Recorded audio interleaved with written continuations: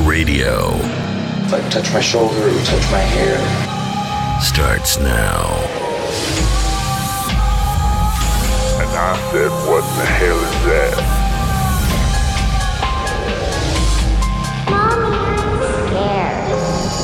Spirits and More Radio starts now. I'm a puppet on a string, Tracy Island, time traveling diamond, could have shaped heartaches to come to find you for in some velvet morning. Years too late, she's a silver lining, Lone Ranger riding through an open space. In my mind, when she's not right there beside me, I go crazy. Welcome to the show, everybody. This is Steve Rowan, your host. This is Spirits and More Radio. We talk about all things paranormal here.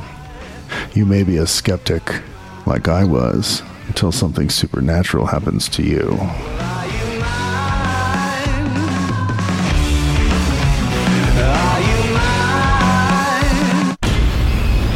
Turn down the lights if you dare.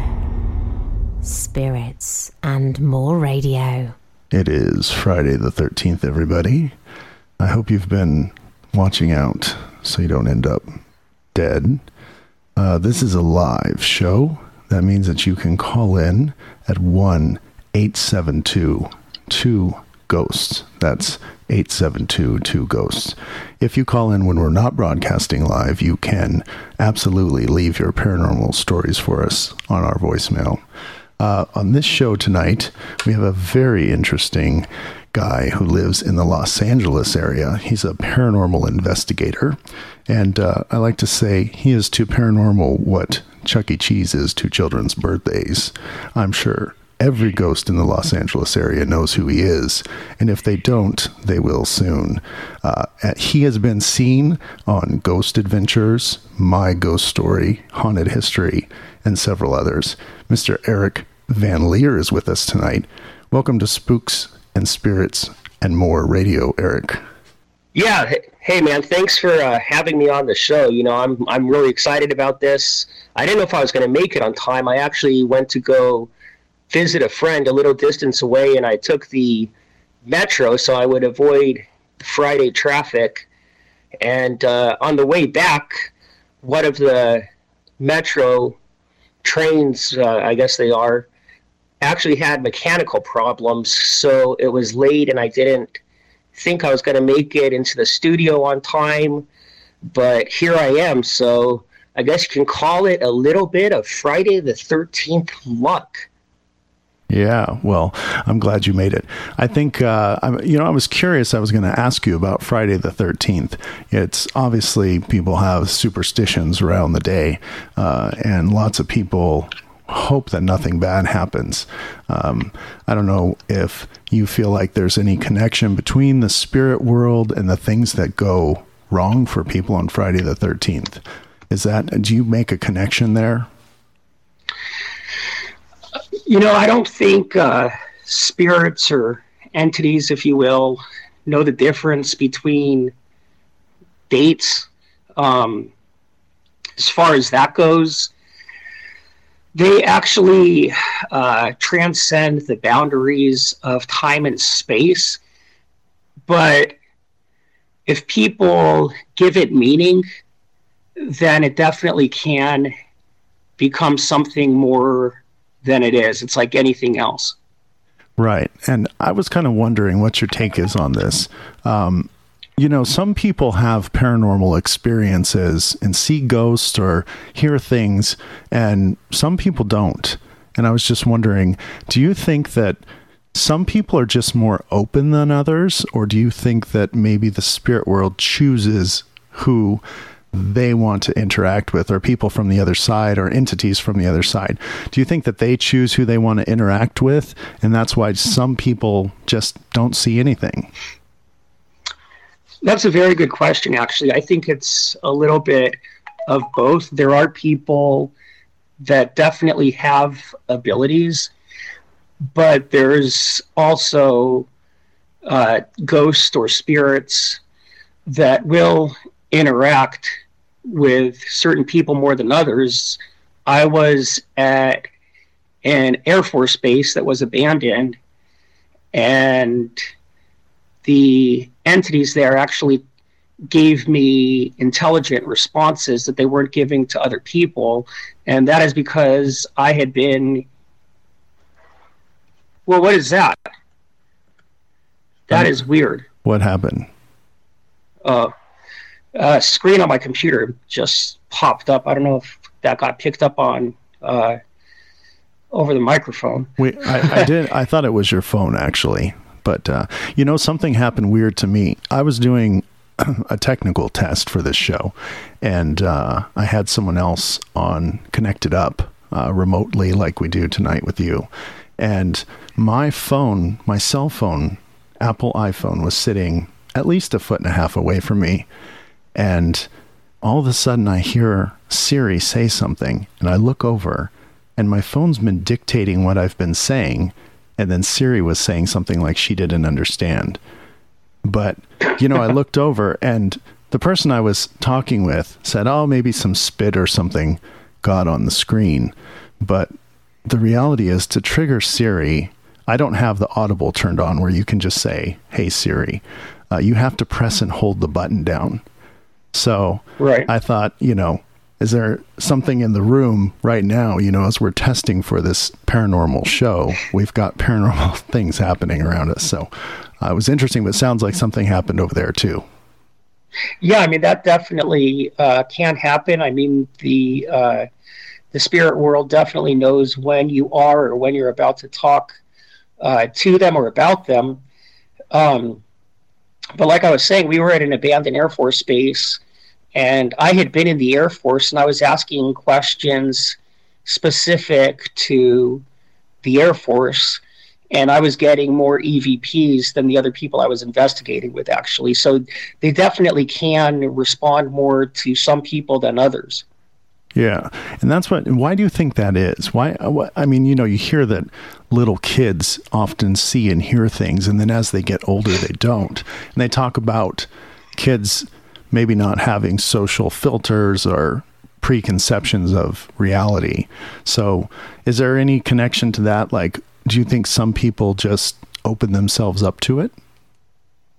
Oh, yeah, definitely. As far as kids go, I mean, when you're a kid, you're obviously more gullible and open to things. You're at a time in your life before you become, shall we say, more closed-minded or more skeptical. So you're more apt to experience things that wouldn't be experienced by someone that has a different mind frame. I remember when I was a kid, I used to get terrible night terrors, and looking back in retrospect, I wonder if that was actually what it was, or if there's something more behind it. Right. I wanted to know from you, when was the first time that you had a paranormal experience? First time I had a paranormal experience. Other than the night terrors, which I don't know 100% if they were paranormal or not. I'm trying to think. I would say maybe when I first started going to spots that had local legends attached to them, and we heard a woman's voice screaming from the bottom of a ravine. So when you went to this location, were you specifically there to search for paranormal, or were you there just to hike?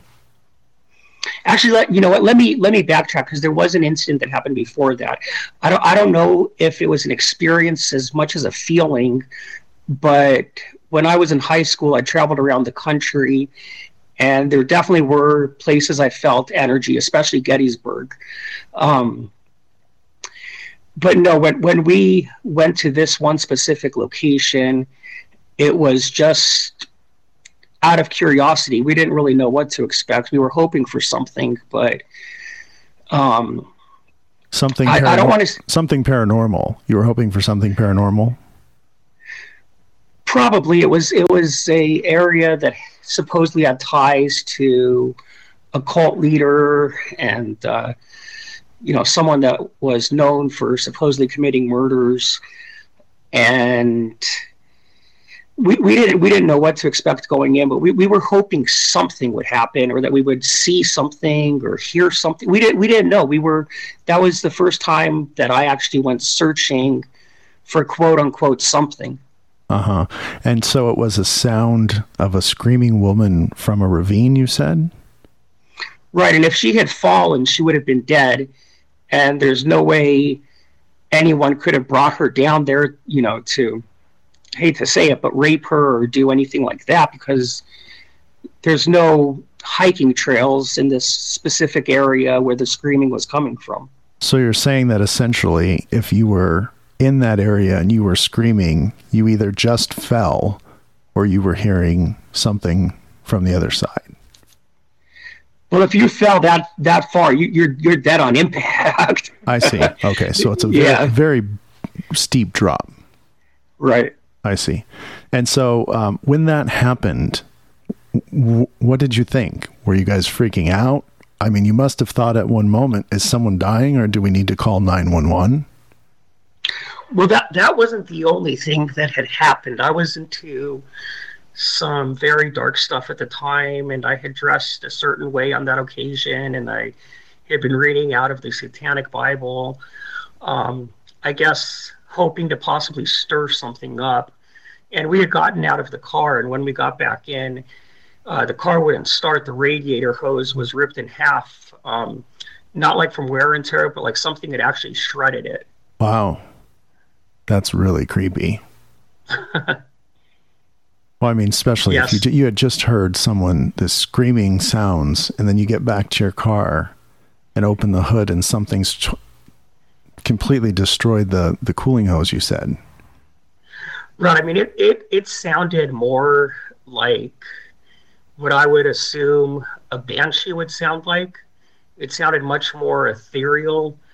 And we were on an investigation at another location years later where we believe we did hear a banshee 2 or 3 times at a cemetery. I've never heard a banshee. Do you have any? You probably can't mimic a banshee, can you? No. Do your best. Do your best banshee for us. Do my best banshee. I'm kidding. It sounds like a cross between a woman screaming and a screech owl. Okay. Have you ever heard a rabbit being killed? I haven't. It sounds like someone being murdered. Sounds like a woman being murdered. You can go on YouTube and put in rabbit screams. And I heard them one night, and I literally thought a neighbor was killing somebody in their garage. Right. Yeah. Tell me more about this. So as you kind of dealt, it sounds like you went headfirst into some dark stuff. Is that really where it all began? Yeah, I think I could say that. Do you regret that? I think I opened up some stuff that I probably shouldn't have. I also, I became a member of different magical orders as well. Some of them positive, some not as positive. I see. And then at some point that all transitioned into paranormal investigation. Yes, well, I started with meetup groups before they were really popular. And some of the investigations I was picking up some facts about locations that I had no clue about. I was just going there to investigate, being a newbie, and I was able to feel and sense things, and my abilities became stronger and stronger. But after a few years and a few attachments, I guess my subconscious started turning them off. However, I'm still able to sense at sometimes what's going on, and pretty much all the time where activity is at a location. That is really, really, really extremely intimidating to think about, really, that you could have these things that sort of follow you around or drop in on you every once in a while. We'll get back to Erik in 1 second. Stay with us. You are listening to Spirits and More Radio. Have a paranormal story? Tell us at spooksandspirits.com.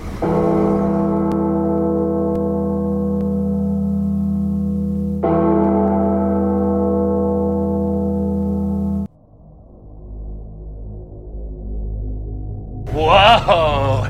So this is Radioland, huh? The infinite eternal, the waves through the ether fuzz roll on forever. Roar! You're my fave. Me and Bubba, my little brother, we listen to you every night. Hey there, listeners. This is Steve Rowan, your host. I hope you're enjoying this show, and if you are, I'd like to ask you to help us expand our audience by giving us a review in your podcast app. I would really appreciate it if you did that, and for doing so, I want to do something special for you. I want to offer you a free bonus hour of any one of our previous shows. So if you like the Alien show and you want to hear the second hour, or the Disneyland show, or the Ouija board show, just take a screenshot of your review and email that to me at editor@spiritsandmoreradio.com, and I will email you right back with a link to the second hour of any show you'd like. Thank you for listening, and please share us on your Facebook and retweet us. Now back to the show.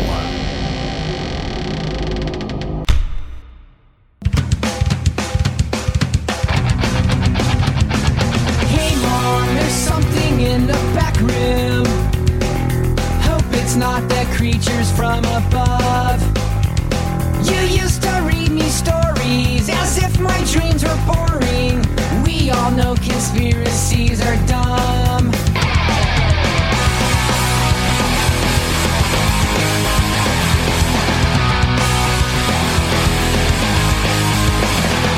What if people knew that these were real?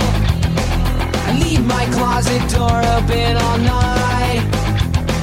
I know the CIA would say, what you hear is all hearsay. Wish someone would tell me what was right. Aliens exist.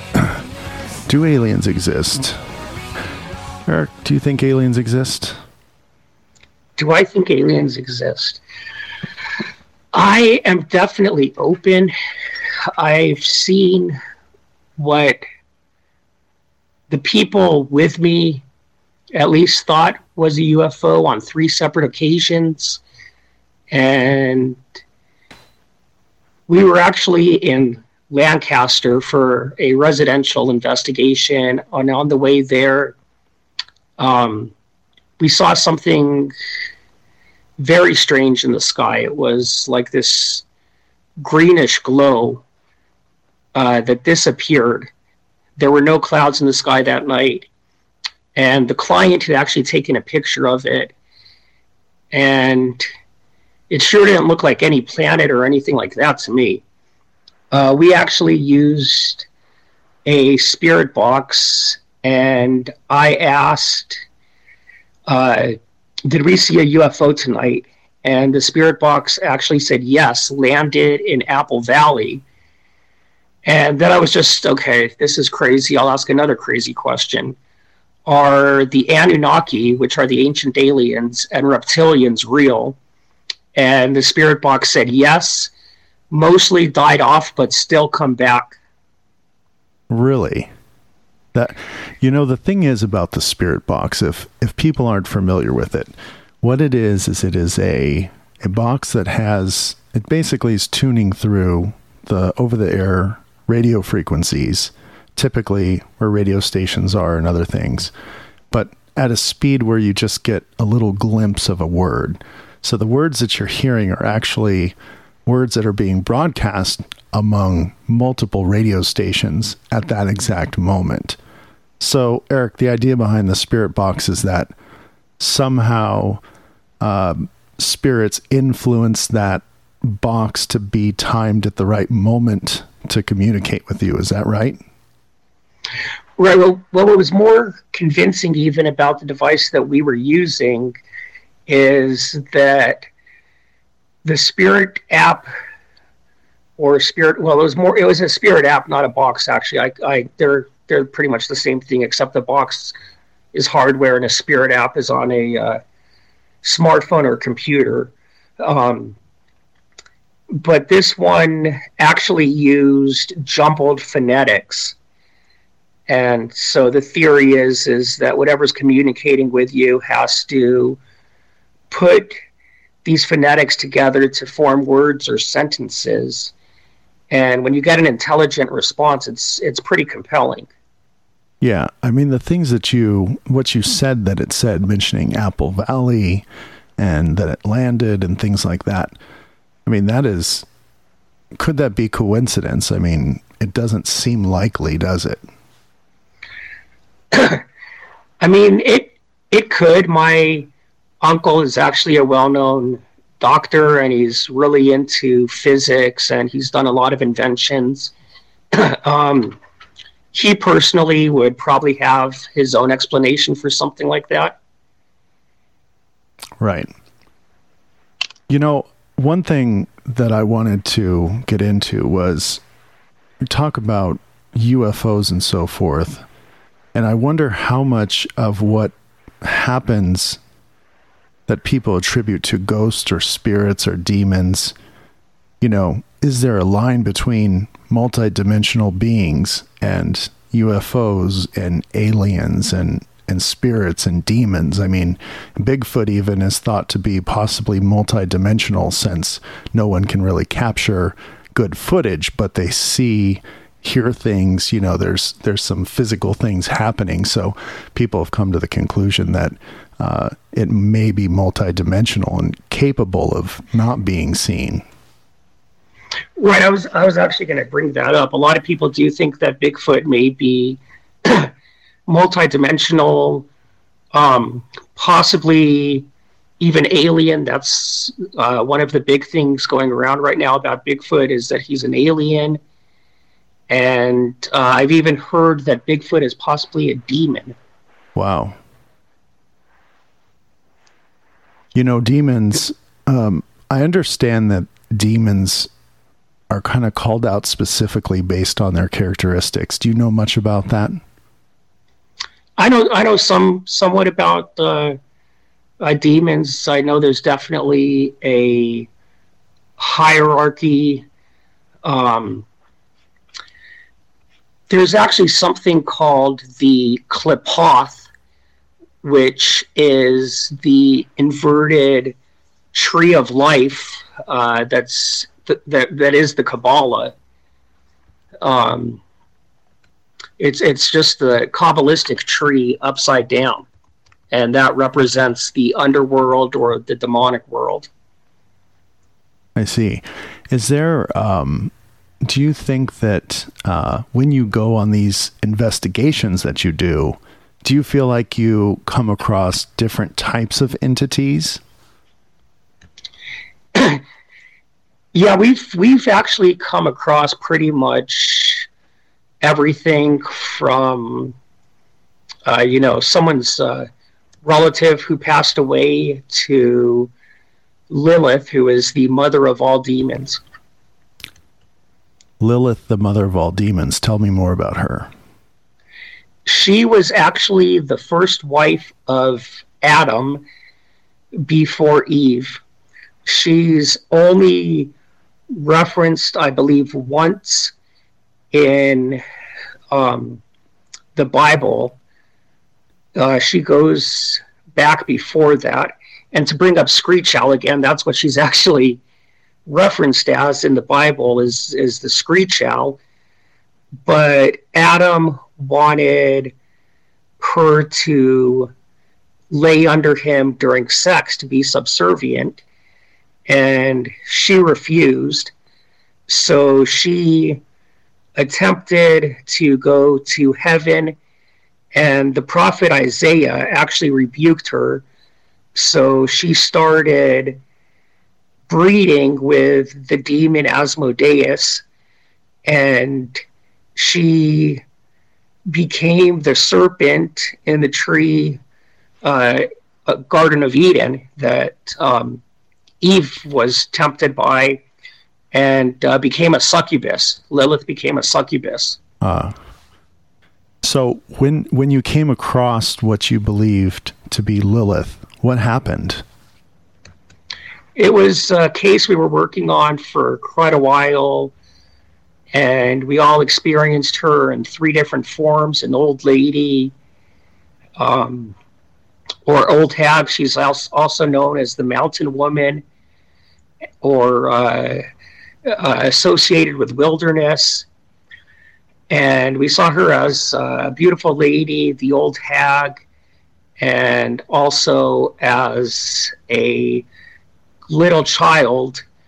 And on this case, people wound up getting possessed. One lady got possessed 3 times in the same night, receiving over 20 bleeding scratches. Oh my. I saw her, myself and another person saw her as what looked like the Grim Reaper. So when this was happening, she was physically manifesting in front of everybody? Yes, in different forms.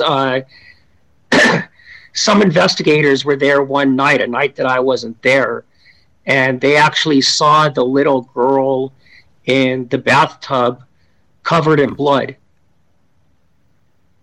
Wow. How do you really hold it together when you see something like that? I mean, most people, if you were to see that, would be terrified. Yeah, it definitely is terrifying. Do you have the urge to run? I mean, that's the natural instinct. You never know what to expect. I mean, when you see something like that, or at least when I see something like that, I don't think it's, obviously something positive. But there's that curiosity factor at the same time. Right. I would imagine that once you go into this field, you have to be prepared for anything. And when you finally do see something, I would imagine that at first there's fear, but there must be some excitement too, because, that's what you came for. Right. So I actually don't like to say the names of the demons. It's said that you're not supposed to, but I'm not really superstitious. The archdemons or demon kings, their hierarchy, of course, is Satan and Moloch. And then you got to remember, just imagine looking at the Kabbalistic tree, if you're familiar with that, with Binah and Tiphereth and all those things. So Satan and Moloch are on the top, and then on one side you've got Lucifer, Drophokal. Under that you've got Asmodeus. In the center you've got Belphegor. On that same side you've got Adrammelech, and then under that you've got Lilith and Nehema. And on the other side you've got Beelzebub, Astaroth. Once again, Belphegor in the center, and then Baal, and then Lilith and Nehema. So that's the hierarchy of the archdemons or demon kings. I see. And at any moment, really, you could be open to one of those particular entities coming after you. Ladies and gentlemen, we are speaking with Erik Vanlier. He's a paranormal investigator. He's been on lots of TV shows, Ghost Adventures, Haunted History, and others. We'll be right back with more from Erik Vanlier. And now it's time for Haunted Places. Alcatraz Island is most famous for the maximum security prison that operated there from as early as 1868 and closed in 1963. What most people don't know is that the island was thought to be evil as far back as the 1700s by Native American tribes that used the island to exile criminals under tribal law. In modern times, guards and prisoners reported paranormal events, apparitions of soldiers in military dress, and many other unexplained events. If you visit Alcatraz Island, pay attention in cell blocks A and B for the sounds of moans and unexplained footsteps. In cell block C's laundry room, murdered prisoner Abby McDowitz, nicknamed the Butcher, is said to haunt the area. That's all for this week's Haunted Places. So, Erik, have you been to Alcatraz? I was there a long time ago. I actually know quite a bit about the history and the paranormal activity that goes on there, though. Yeah, I would imagine that you probably have fellow paranormal investigators that have gone there to actually investigate. Have any of them seen anything?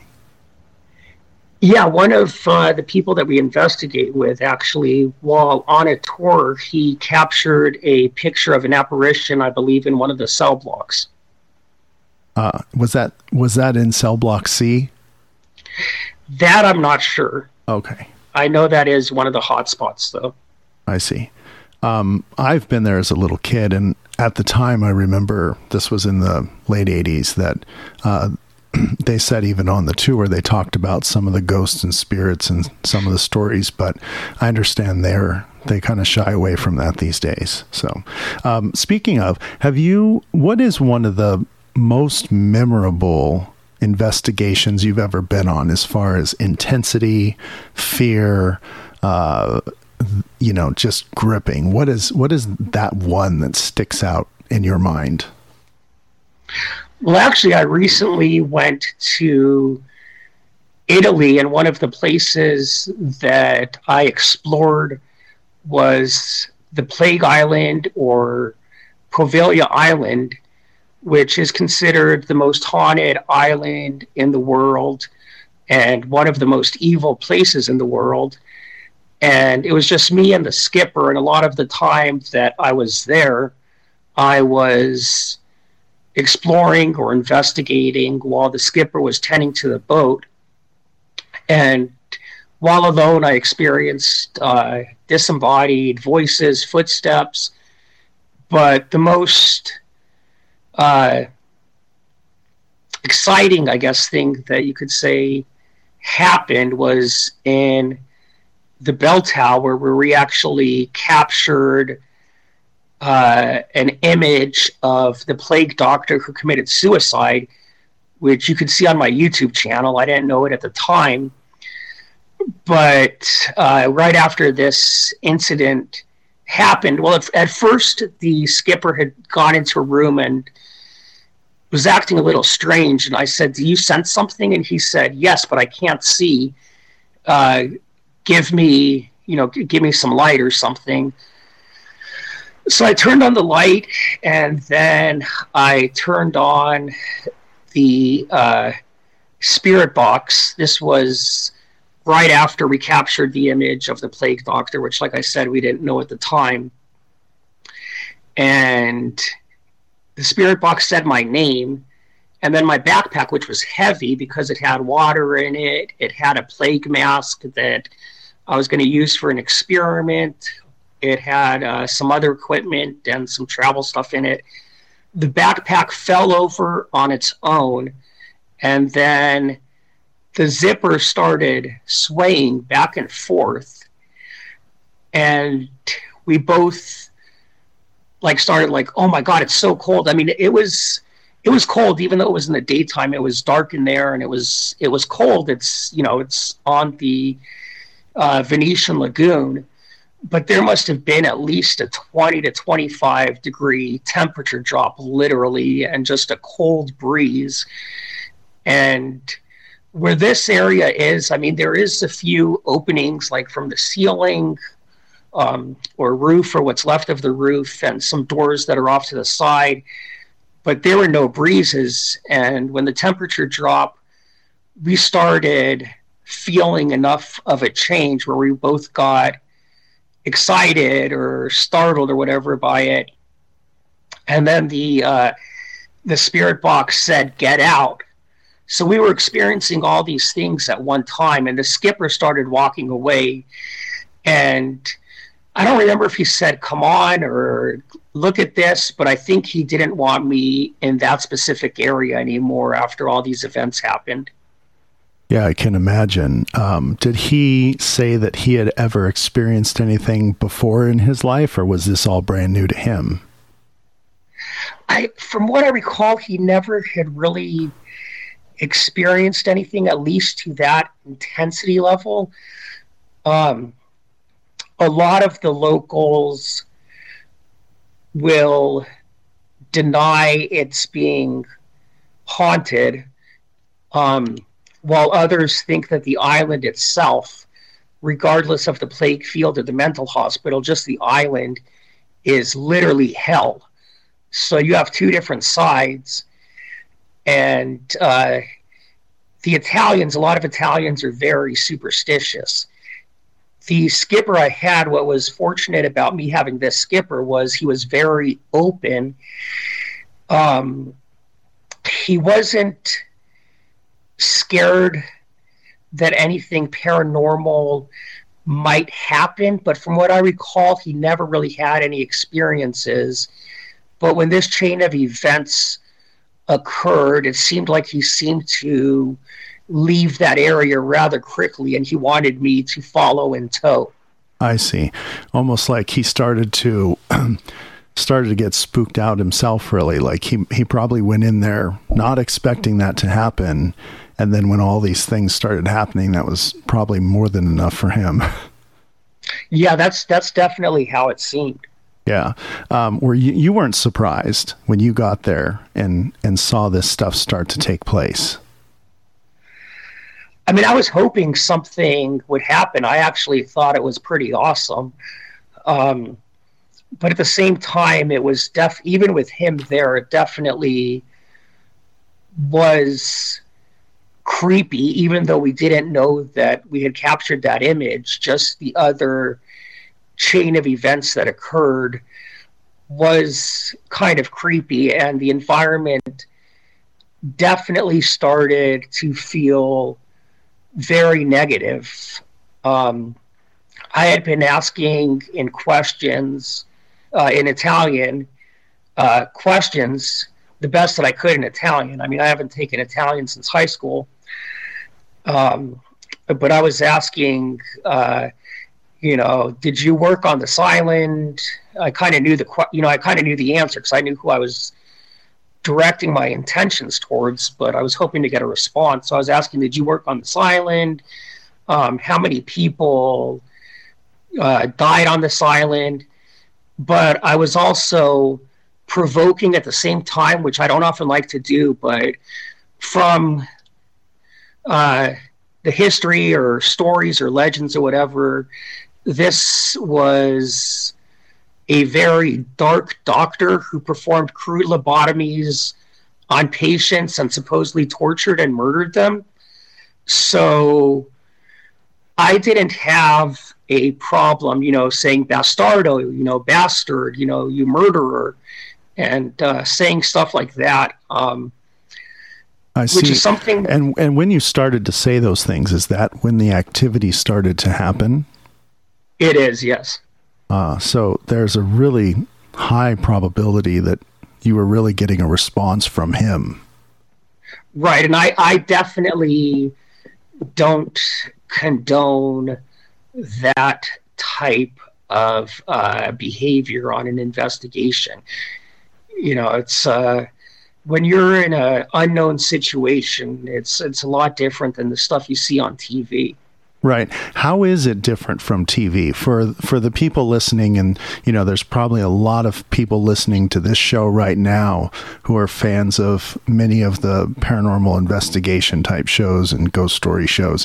How is it to go and do this for real compared to what we see on TV? Well, for one thing, when an investigator on TV says that they're alone, there's quite, I mean, sometimes they'll have like a GoPro attached to them or whatever. But a lot of the time when they say that they're alone, there's obviously a sound guy and a camera guy with them. Besides, who knows how many people off on the sidelines. So it's not always that they're alone like it looks like on TV. And a lot of these people, there's skeptics who think these shows are faked. At this moment, I'm going to keep that opinion to myself. But there's others that have a lot of experience and they know how to deal with a situation if they get themselves into hot water. I see. I can imagine that eventually, after thousands of hours of footage and going to different places, that eventually something's going to come through for them, even if they have to go through lots and lots of footage. I mean, it sounds like the way that you're tuned into this stuff seems like you're able to get in and see these manifestations and stuff quite readily when you go to places. Do you feel like other people maybe don't see as much, or when you bring other people with you to an investigation, does everybody see what's happening and experience things themselves? Well, if people aren't experiencing things, then there's certain things I like to do to make sure that there's a good possibility that they do. And I'm not talking about faking stuff, because I can't, be in a room with 5, 6, 10, 20 people and fake something. That's just, I'm not David Blaine. I don't have those abilities. But I do use some of my occult background to make sure that things have a better chance of happening. And that's only once after I ask everybody that's there if it's okay if I do that. I see. One thing, just to get back quickly to what happened in Italy with you, you talked about a YouTube video, and I saw one of the videos I believe you're talking about where there's a shadow that moves across, and you sort of ask if it was the guy you're with, was that you? And you realize it wasn't him. Is that the video that you were talking about earlier? Because I did want to point that out for the listeners, that if you want to see what looks like an entity, shadow type thing moving across the field, you did capture that. Is that right? Yeah, that was at Poveglia also. But that wasn't the image I was talking about. The image I'm talking about actually looks like a plague doctor. That, the situation where the shadow figure walks by was actually after I had been exploring myself for a while, and the skipper met back up with me. We had gone into that room. That was only a few moments after going back into the hospital. And then it was nonstop activity. After that, we moved to a different area, which was the bell tower, where we experienced what I just explained. And then we moved into a different area where we were hearing footsteps. I don't know if the transcribing I did on the video is right.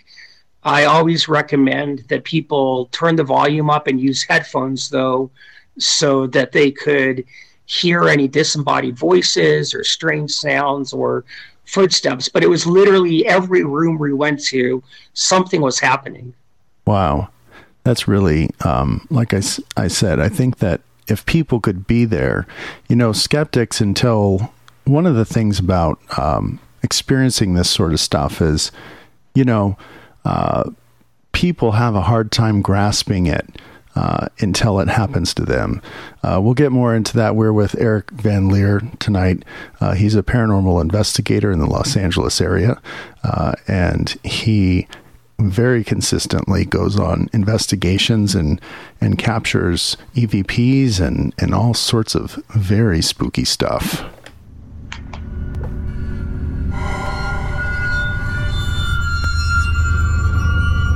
Spirits and More Radio. Follow us on Twitter, Facebook, and Instagram. Hey, if you're like me, when you first went to get a fog machine, you had no idea which one to get. I mean, you can get one for $30 all the way up to a couple $100. Well, listen, HalloweenPartyDeals.com takes the guesswork out of which fog machine is going to be best for you. Go on there, check out what they have to say about them. They'll help you get exactly what you need. All right, that's HalloweenPartyDeals.com. HalloweenPartyDeals.com.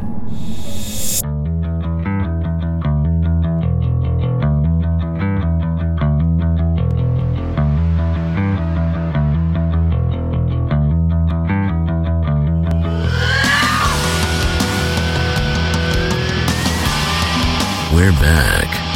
Don't be afraid.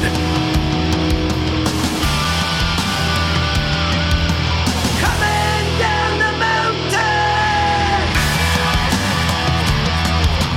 one of many children.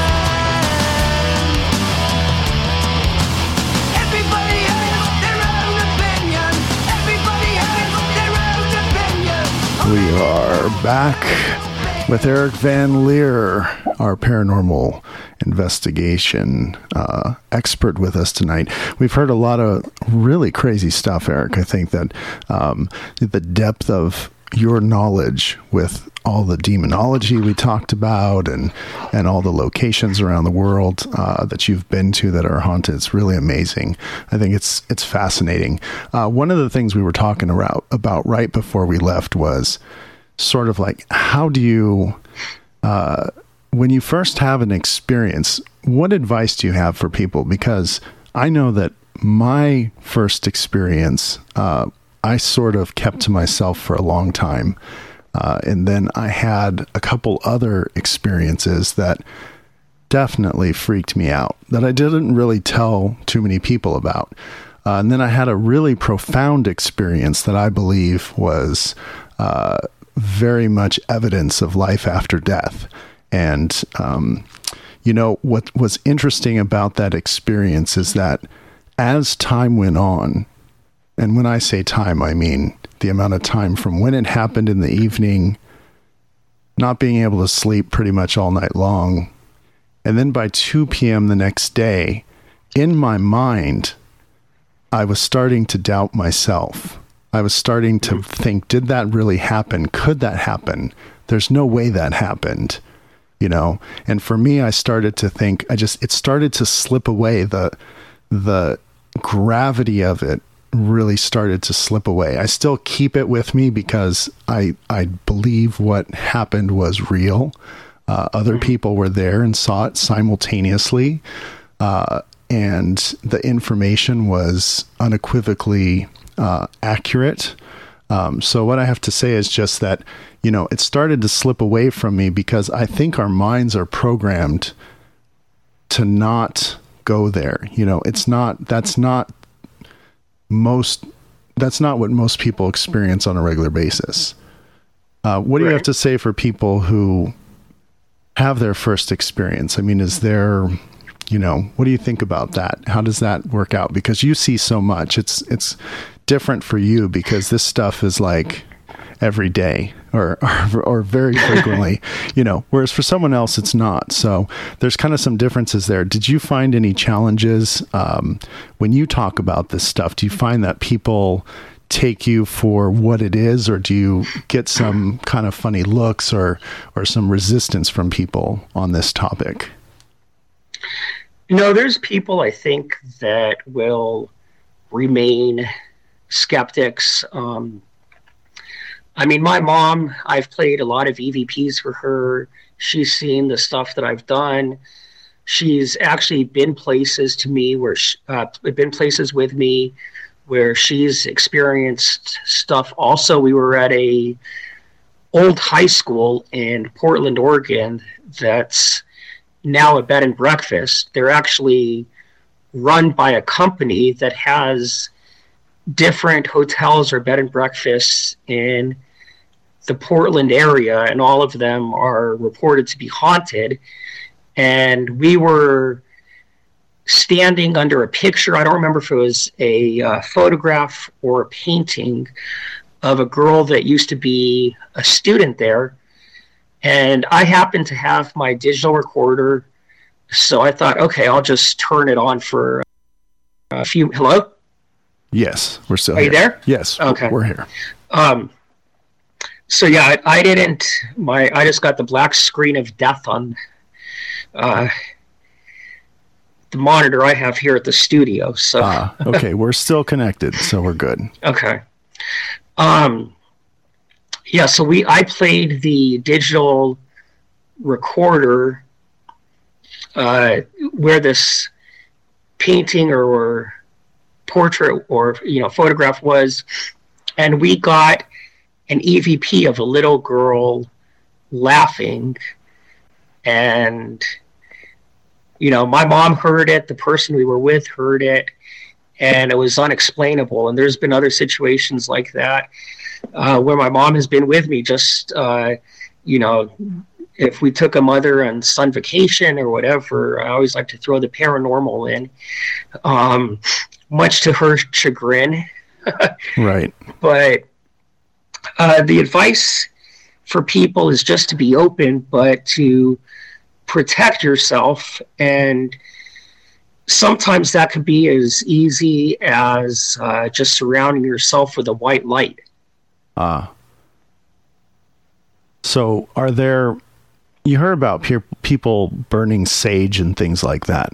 Is that for the people who aren't in tune with maybe the occult or mystical type things, is that kind of a go-to thing that you can do, or you need to know what you're doing for that to work? Absolutely not. We do not recommend sage at all. Sage will just piss something off, especially if it is negative or demonic. It might lay dormant for a few days, a few weeks, a few months, but it will come back stronger than ever. I don't like the smell of sage either. But I like the smell, but I don't condone it. Right. So what should people do? What is your advice, or what is something safe to do, or something that maybe works? You mentioned turning on a bright light. What else can people do? Well, yeah, the bright light is more a psychic thing. Something that they just imagine around themselves or their property. I think one thing I was going to say kind of along those lines is, I think, is it not true that, there's these other entities on the other side, but we're entities here that are alive. So is it sort of like an internal mental thing that, if you're a strong person yourself, can you sort of purport that to anything that's coming towards you, that, you are an entity as well? Is it sort of this, can you have a mental sort of energy that you extrude, or maybe you say to yourself that, to sort of fend off things that, you're not going to give up, or you're not afraid, or something along those lines? Well, yeah, one of the best things to do, although it doesn't always work, is to take dominion over your space, especially if it's something earthbound. You want to tell it that they no longer work there or live there, and that they need to leave. But we've also had situations where if it wasn't something negative, the person didn't mind having it there, once we presented the evidence to them and explained the situation, we told them to look at it just like an exchange student, someone that's visiting. If they don't, you make I hate to use the word pact because people think, oh, pact with the devil, pact with Satan. No, it's more a pact like you don't, wake me up at 3:00 in the morning. If I'm trying to sleep, you don't bang on walls. You don't do these things, and I'll respect you and you can stay. Of course, if it's something negative, then they do want it to leave. And there's a lot of ways to deal with that also don't always work, at which time you need to call in someone that has a little bit more experience. And everybody thinks that putting olive oil on the windows and door frames and sprinkling salt in the corners is a sure bet, but that's not always guaranteed either. I mean, it's a good chance that it will get rid of whatever is there, but there's sometimes things that are just so evil or stubborn that it's going to take a lot more to get rid of them. Right. That's interesting. Speaking of EVPs, my sister captured an EVP, and I posted this on YouTube, and we'll put it right in the show here. We'll be able to maybe insert it for the replay. But essentially, the EVP sounded like this on the replay.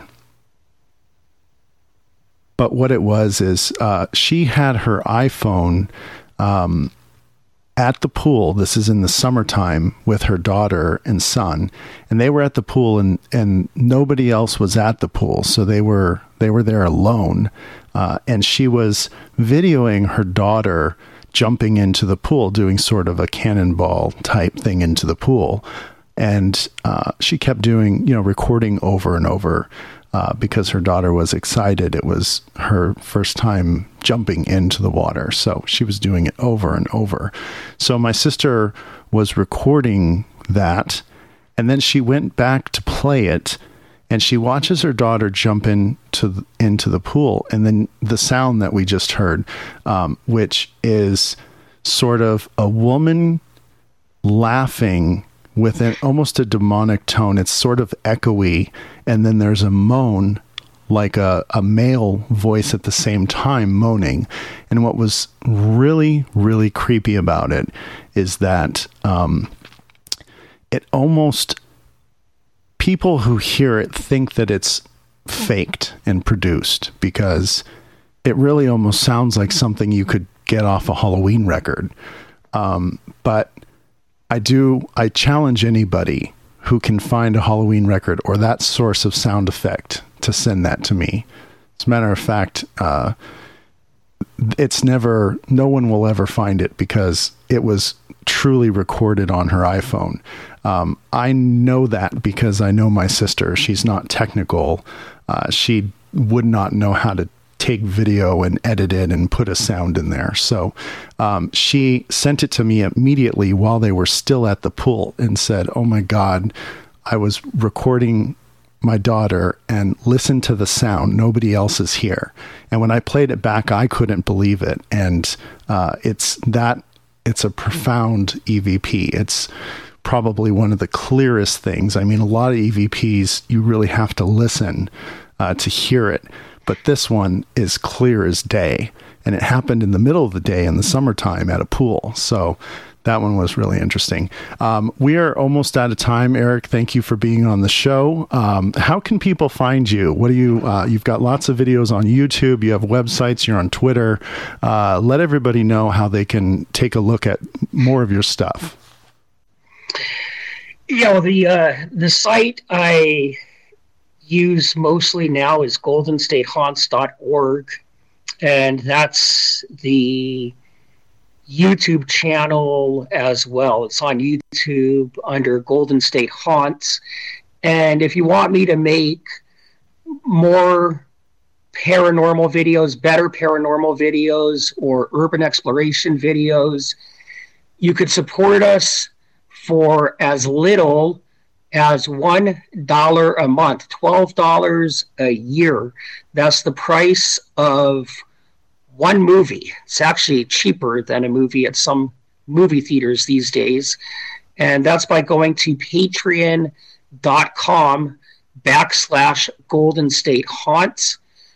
And like I said, there is still, actually, I believe you could get a hold of me through Golden State Haunts, and there still is Valley Investigators, the Paranormal.com as well.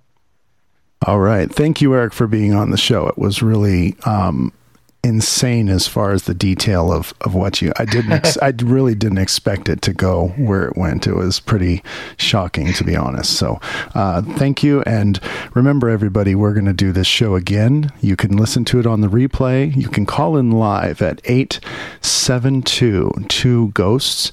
If we're not live, please leave your ghost stories on there, as we do want to air those. And we will see you on our next broadcast.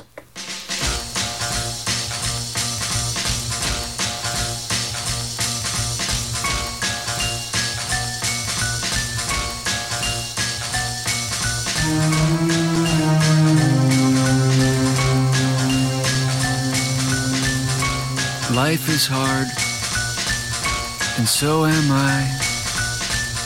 You'd better give me something so I don't die.